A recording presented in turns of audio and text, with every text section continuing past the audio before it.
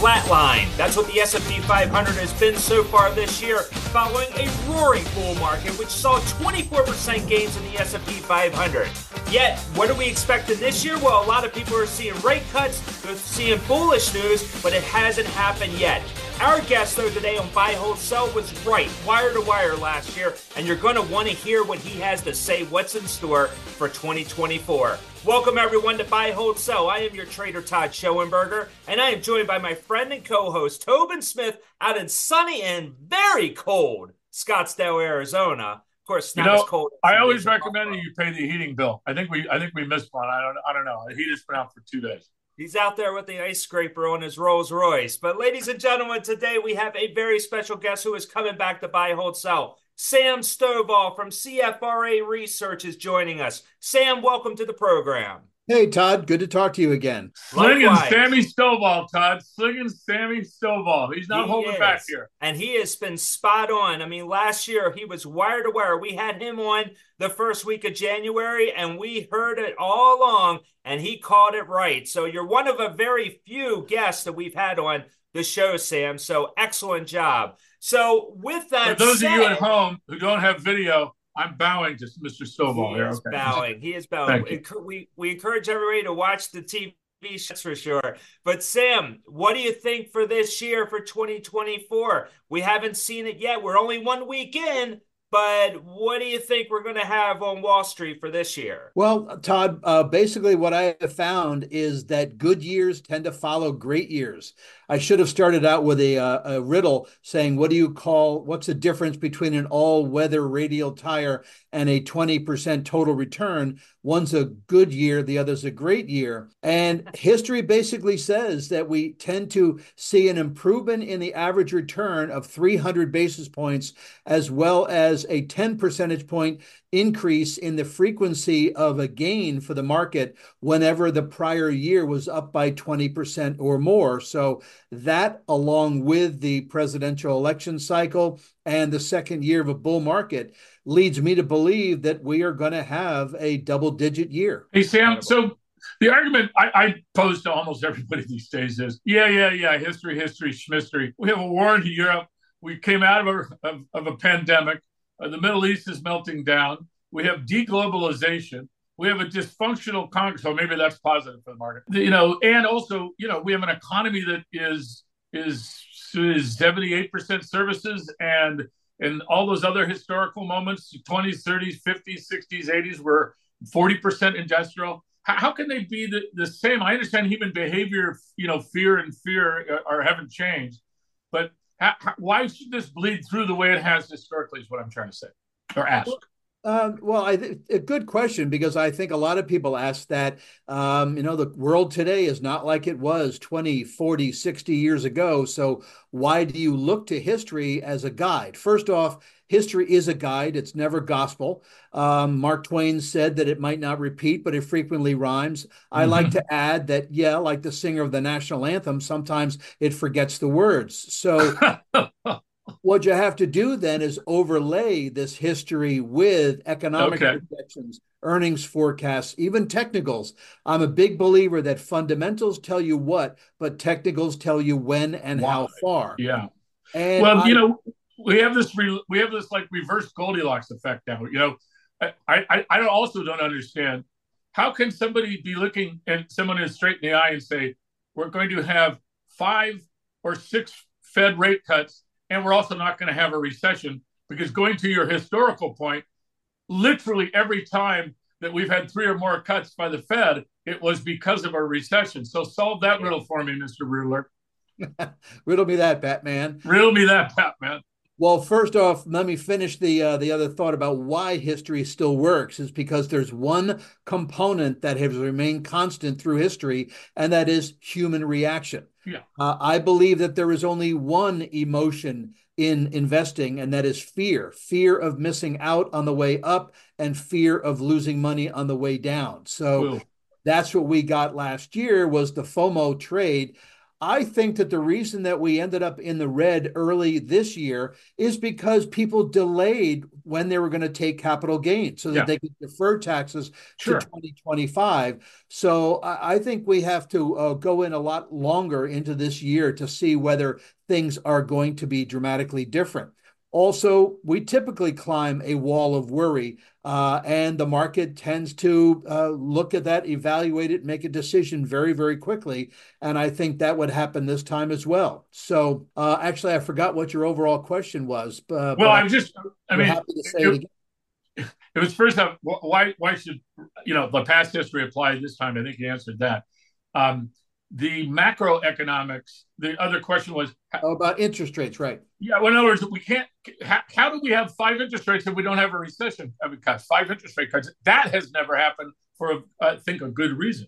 And I would agree. And I don't think we're going to do that. I actually think that we are going to see the Fed start their rate cut program later, that it'll probably happen in May and sometime in the second quarter, not in the first quarter. And I think we end up with basically tiptoeing through the tulips by cutting 25 basis points in each of the final three quarters of the year. So whether that ends up signaling a mild recession or a slowdown in economic growth, which is what we are projecting, Yeah. 1.9% Q4 over Q4 for this year versus 2.5% for last year. So I think essentially the economy will be slowing, but I don't see us going into recession. But to slow that quickly, though, I mean, what you're suggesting is that only in what 4 or 5 months you're going to have enough data over the next 4 months to suggest or warrant an interest rate cut. I mean, what is it right now? Because with the jobs report that we had, and we continue to see, we have a very healthy economy, it seems. What's going to make that pivot so suddenly? I just don't see it. And with that, you would think interest rate cuts wouldn't occur until well into the second half of the year. I think one reason is because we continue to see a downward down step of inflation. That next week we're going to be getting the Yeah. CPI or getting it pretty soon, and I think it's going to come in at 3.8% rather than the most recent number at about 4%. That's core year on year. And I think we're going to continue to see the PCE, the more important of the three indicators, also show a continued downward trend. The Fed, I don't think, wants to keep rates elevated for too long because then they could end up choking off any kind of a soft landing. But at the same time, you're absolutely right. If we end up having to have the Fed cut dramatically over an extended period of time, then that means that something really bad is around the corner. Yeah, I'm definitely of the school these days that when you have an economy where basically 60% of people live paycheck to paycheck, getting inflation down is a very important thing to the Fed, because that extra 10 cents here, an extra 20 and a dollar, so on and so forth. If you don't have very much or any discretionary income, that's the one they worry about that more, I think, than people, because they never say it out loud. But Right. um, But and then the other thing is, what happened to Sam? What happened to the lag effects? well, exactly. With the lag effects, I think that that's why the Fed did decide to stop raising interest rates, because they didn't want to be knowing, in a sense, they're aiming at a target that's on the other side of the horizon. The same with how when they time the actual cutting of rates to begin, because again, they want to make sure that they are landing successfully on the flat top. And so I think that it's a very fine line that they're going to be walking. So, Sam, in history, has the Federal Reserve, has the FOMC ever done something where they were proactive rather than reactive? In Not other words, I'll clarify that. Have they ever gone out of their way to actually start cutting rates sooner with the expectation that they didn't cut soon enough? I think most cynics would tell you that the Fed is always behind the curve. Right. They raise rates later than they should. They cut rates later than they should. There have been two, if not three times, however, in which the Fed raised rates once and then realized, oops, maybe we shouldn't have done that. So from that perspective, they were pretty quick in deciding that the action that they took was incorrect, and they swiftly reversed course. So there have been times that the Fed, because of the response by the market, decided to make changes. And Sam, Evercore came out today, market down 17%. Of course, our dear friend, Mr. Rosenberg, is now looking for a 22% bear market. I'm sort of, shocked a little bit in that if you've been wrong 5 or 6 or let's say 10 or 15 years in a row, I guess it's just I'm going to be right once. Hey, the Jets beat the Patriots. I'm not talking about anomalies. I'm talking about pattern recognition. Right. Well, he's making his call based on the data that he sees, et cetera. I basically make the calls based on the history that I have observed, as well as the technical analysis that I've been looking at. I mean, I'm looking at a broadening marketplace. Now we're looking at indicators, whether it's the percentage of sub-industries that are above their 50-day, 200-day, or both of those indicators. In 2 out of the 3, we're at a widening experience that is below the overbought level. In the 50-day area, we are at an overbought reading, but I would tend to think that would simply be a correction in time or a pretty mild digestion of those recent gains. But I still feel that volatility will probably be higher in 2024 than it was in the final 2 months of 2023. But I'm of the mindset that we would have to have more of an anomaly, like the Giants beating the Eagles, to see 2024 be a sharply negative year. But when you say, Sam, when you say volatility, for people at home who don't really understand that term, because it's used for like 5 different reasons. What you're just talking about volatility is price volatility, that you get this sawtooth, but the saw is aiming up. Well, all I know is that when you have increased volatility, it causes people to allow their emotions to become their portfolio's worst enemy. So one of the presentations that I like to give is called Using Stock Market History as Virtual Valium, or by understanding stock market history, it actually can help calm your nerves. Knowing that the percentage of trading days where the market was up or down by 1% or more during bull markets averaged only 15%, but close to 45% during bear markets, gives you a good idea that, of course, bear markets make you nervous because the volatility is substantially higher, 3 times higher than where it normally is. What do you think about what happened yesterday, the last couple of days? We to your point, people got over the finish line. Now I could take profits in NVIDIA or SMCI or whatever and defer those profits. But that only lasted 2 days, and then we have a AI picks and shovels portfolio. Every one of these ones was up 5.5-6% in the last 2 days. It felt to me like some people took the profits, but this was truly the buy the dip bell ringer. Was I wrong, hallucinating, or what?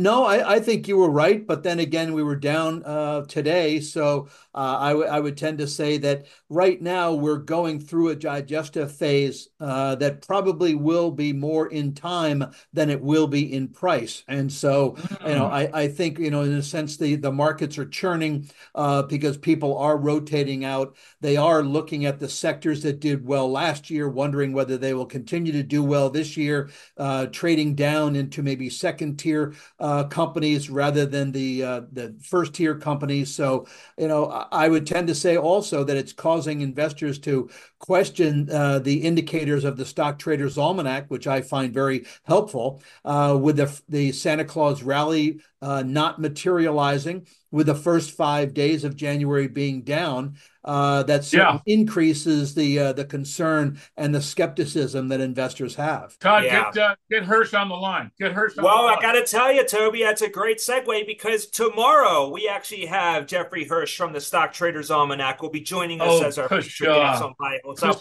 We had to go back to back with the superstars. I mean, that's how it works here at Buy Hold Sell. So we're going to close it out on that block, guys, because coming up after the break, we're going to start talking turkey. Sam is going to give us some numbers. He talked about a double-digit increase in the markets this year. We want to know levels, and we want to know where we should focus on. And we want to know sectors. I won't disappoint. Toby loves to say Sectors his middle name. So listen, coming back, we have Sam Stovall, Chief Investment Strategist from CFRA Research, is joining Buy, Hold, Sell. And we'll be back with you right after the break. Please stay with us.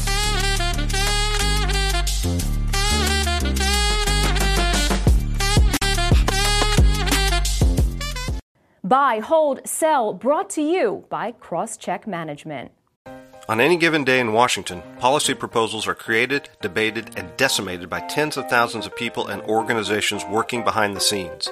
On 80 Proof Politics, a guest and I will visit a D.C. watering hole and distill the art of advocacy by pulling back the curtain a bit and taking a look at how they play their part in the sausage factory we call our federal government. So if you're at all interested in how the sausage is made, pull up a chair, grab a drink, and join us.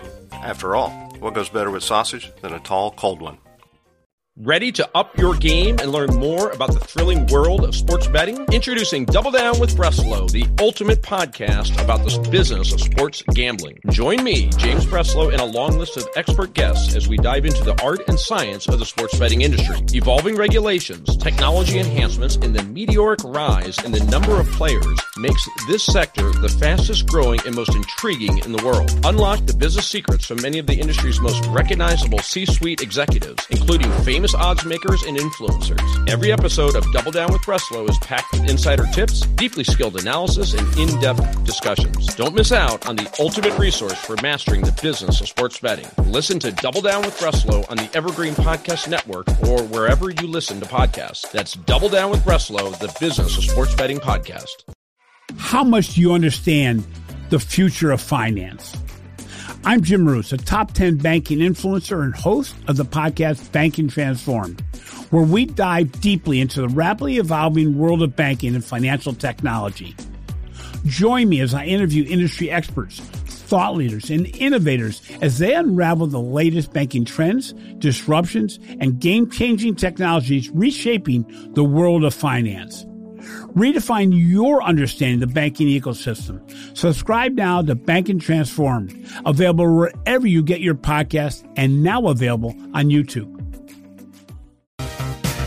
Hi, it's Nicole Middendorf, CEO of Prosper Wealth Financial. You are listening to Tobin and Todd on Buy, Hold, Sell.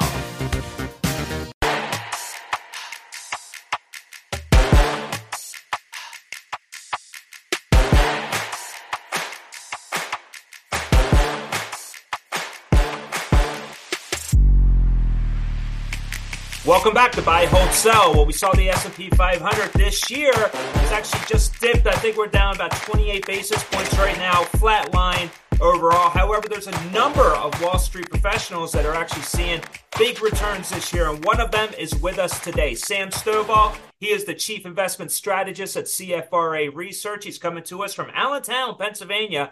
Sam, when we left it off in the last block, we teased the levels of the S&P 500 for 2024. I know you actually came out a few weeks prior to the end of the year for your. Wait a minute, Sam Stovall came out? I mean, now we have news, Todd. Sorry. Well, Sam, I got to ask you, Sam, what levels do you have for the S&P 500 right now for 2024? Right now, it's 4940, which when established in the beginning of December was about a 10% price appreciation, equivalent to the average following great years. But obviously, with a very strong return that we got in December, I'm looking sort of bearish at this point, which I am not.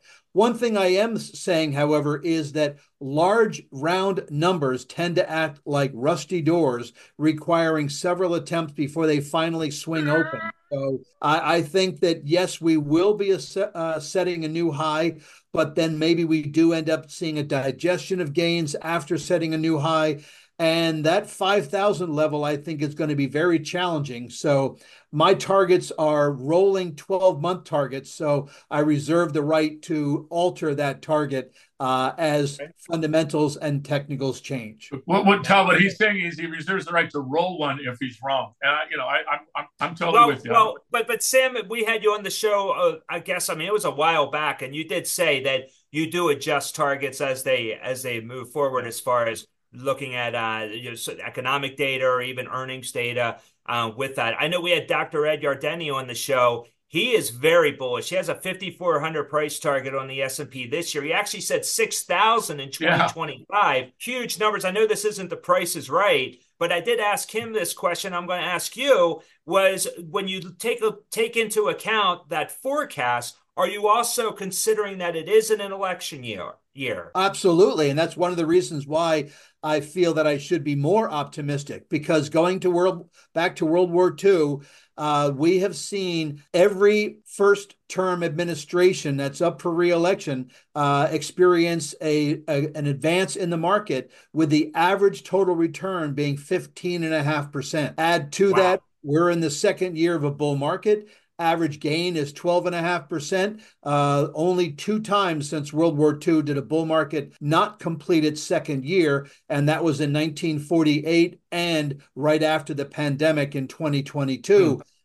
So I would tend to say that, with an 86% success rate, that chances are we are likely to see a pretty good return based on following a great year, the second year of a bull market, and first-term administration up for re-election. Doesn't mean that the first-term president is going to get re-elected. It just means in that election year, the market tends to do very well. Did it make any difference in the years where there was a split Congress in the second term? Interesting point about that, because what I have done is, I guess, proving I have no social life. I went back to World War II and looked at all of those different scenarios. There are 3 of them. A united government in which the president and both houses of Congress are the same party. United Congress, where president is one party, but Congress is of both houses being the other party, and then a split Congress. On average, the best return has been a united government, because whatever the president wants, Congress rubber stamps, and then you get that kind of growth. A Democratic president who heads up a split Congress, 13.2% is the average gain, and the frequency of advance has been 100% going back to 44.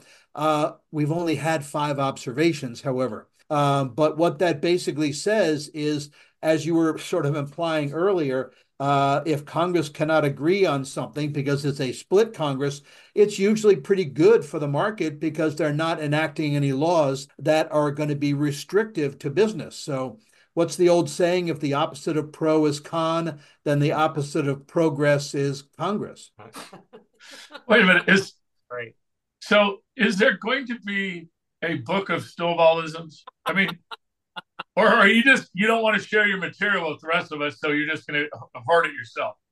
Well, I also can't guarantee that everything that I say is original, so I don't want to have to. Well, that's all right. You can, you can give a little acclamation, to that point. But you're a collector. Instead of having the CFRA thing all over your office, you should just have these things signed by the people who originally sent them and make a collection of them.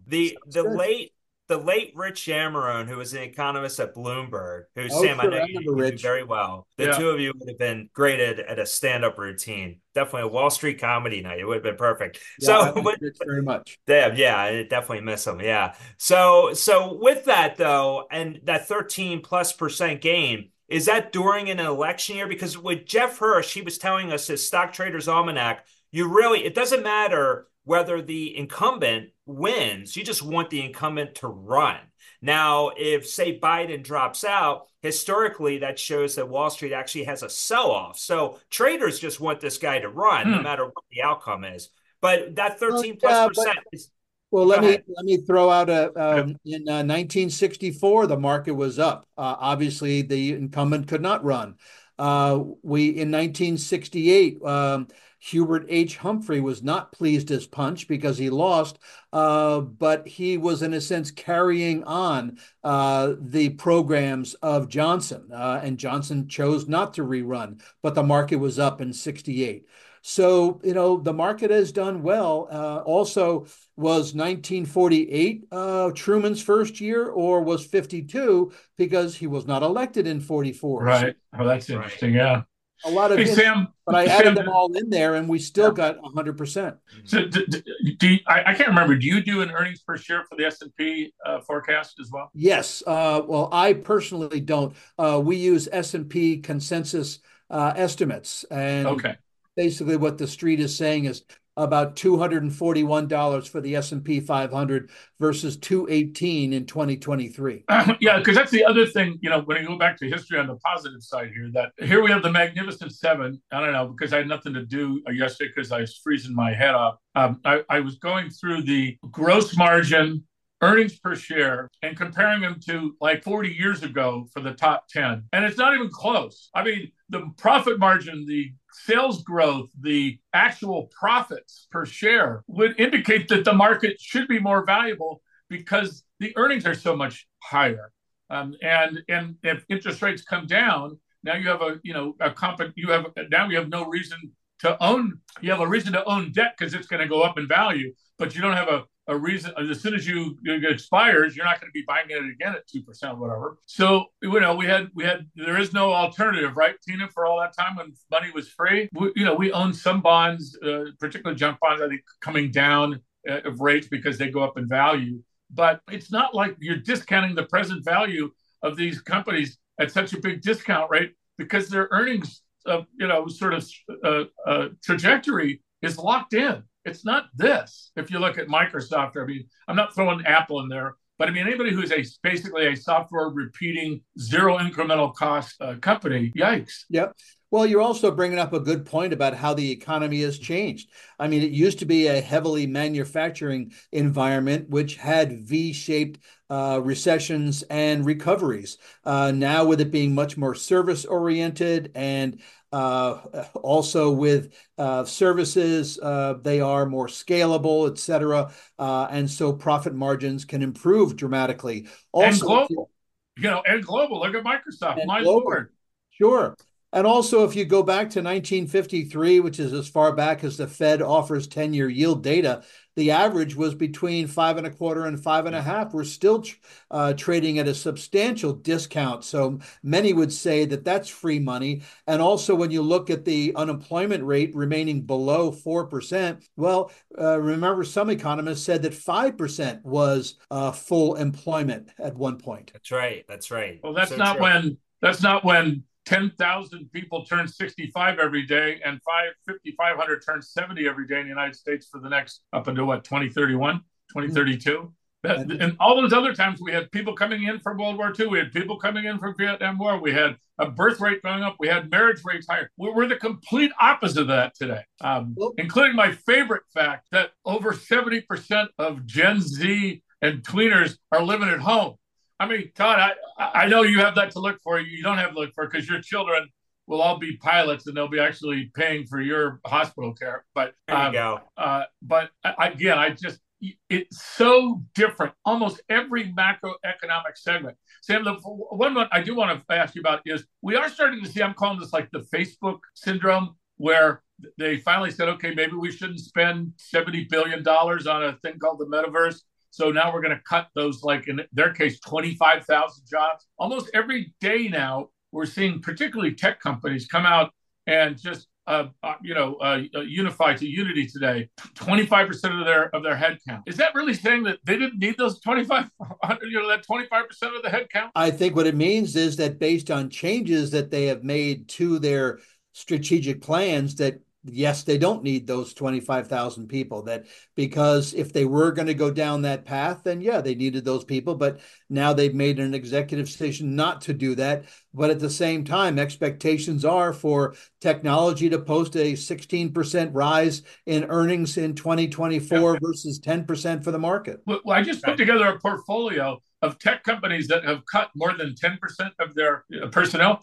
And shockingly, their earnings per share went up. Now, get ready for this. More than 10%. I mean, it's almost 100% correlated. Basically, they should have fired the CEO first for hiring all those buffoons. And then, they're right-sizing, I guess. And maybe this is post-pandemic. I get that. There were who knew. But I think the unemployment rate, based on what I'm just seeing where the heavy employment is, the unemployment rate is going to go up this year on a marginal basis, simply because the other CEOs are now starting to get the medicine. And we don't have quite the job displacement between people seeking and jobs available that we had, let's say, 2-3 years ago. But it's nothing that's going to knock us down into a recession. I just don't get that. Exactly. 4.2% is where we think the unemployment rate might be at the end of this year. But that's after all of these increases in interest rates, et cetera. But our feeling is that it's because of the consumer that we're not going to be falling into recession. Yeah. And if you look at any retail store you walk into in most parts of the United States, the first thing you see is help needed, help wanted, need today. I had some people in from Canada, and we were going out trying to find a decent place to eat because the Canadians have a very limited diet program. I don't know.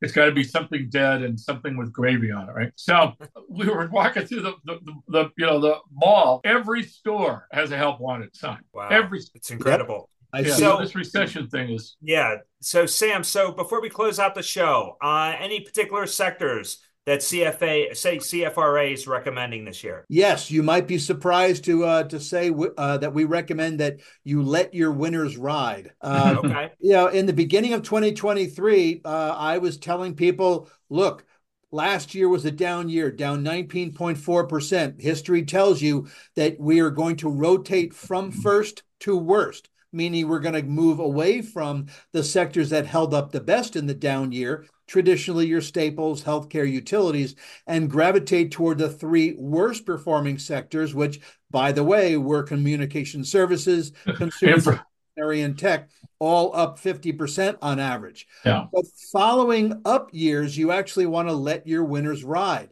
And looking at numbers, going back to 1991, which is as far back as S&P has sector level data, by sticking with the 3 best performing sectors, you added about 250 basis points per year to the market's return, and you saw a 10 percentage point improvement in the frequency of advance in that portfolio, and you beat the market 70% of the time. Wow. Did that happen, Sam, during Fed cycles? Did the Fed cycle affect that? I mean, rate hiking, rate cutting? Good question. Did not look into that specifically, but I also figure that, when you're dealing with maybe, 30 years worth of data, you don't want to add too many Boolean logic questions, because then the observation size ends up getting pretty small. But hang on for a second. Hey, Siri, what is Boolean logic? Okay, thanks. And then take that one step further. If you were to own last year's 10 best performing sub-industries, you almost doubled the market on average, and you beat the market 73% of the time. So specific areas: application software, automobile manufacturers, construction and engineering, home building, hotels, resorts, cruise lines, interactive media and services, semiconductors, system software, tech hardware, and then finally trading companies and distributors. So those were the 10 best performers last year. And as a group, they historically have continued to outperform in that subsequent year. What is that thing about inertia? Things that in motion continue to stay in motion? Exactly. I just wanted to come back against the Boolean logic malarkey, whatever the hell that shit is. Absolutely. Well, we're going to close out the show there, guys. So coming up this week on Thursday, as far as economic data, we do have that critical CPI number that Sam was talking about. Earnings season kicks off on Friday with the bulge bracket banks. Lots to look forward to. And on Buy, Hold, Sell, we actually have Jeffrey Hirsch on the show tomorrow. We have Gina Martin Adams is going to be joining us on Thursday. So, Sam, you said it all today. As usual, a wonderful guest. We can't thank you enough for joining us today on Buy, Hold, Sell. My pleasure. Thanks a lot for inviting me, guys. Love it, slinging Sammy Stovall. You hit it out of the park again, baby. All right. Thanks, Toby. Absolutely. So on behalf of Sam Stovall and Tobin Smith, I am Todd Schoenberger. Thank you once again for joining us on Buy, Hold, Sell. We'll catch you next time. Take care.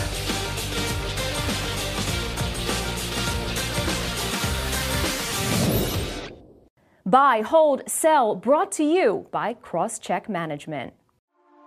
A news story gets shared by a friend on social media, or you catch a tweet that really makes your blood boil. But how do you separate fact from fiction? That's the premise behind Disinformation, a 10-part series from Evergreen Podcasts and Emergent Risk International coming this fall. Tune into Disinformation wherever you get your podcasts. And remember, don't believe everything you read.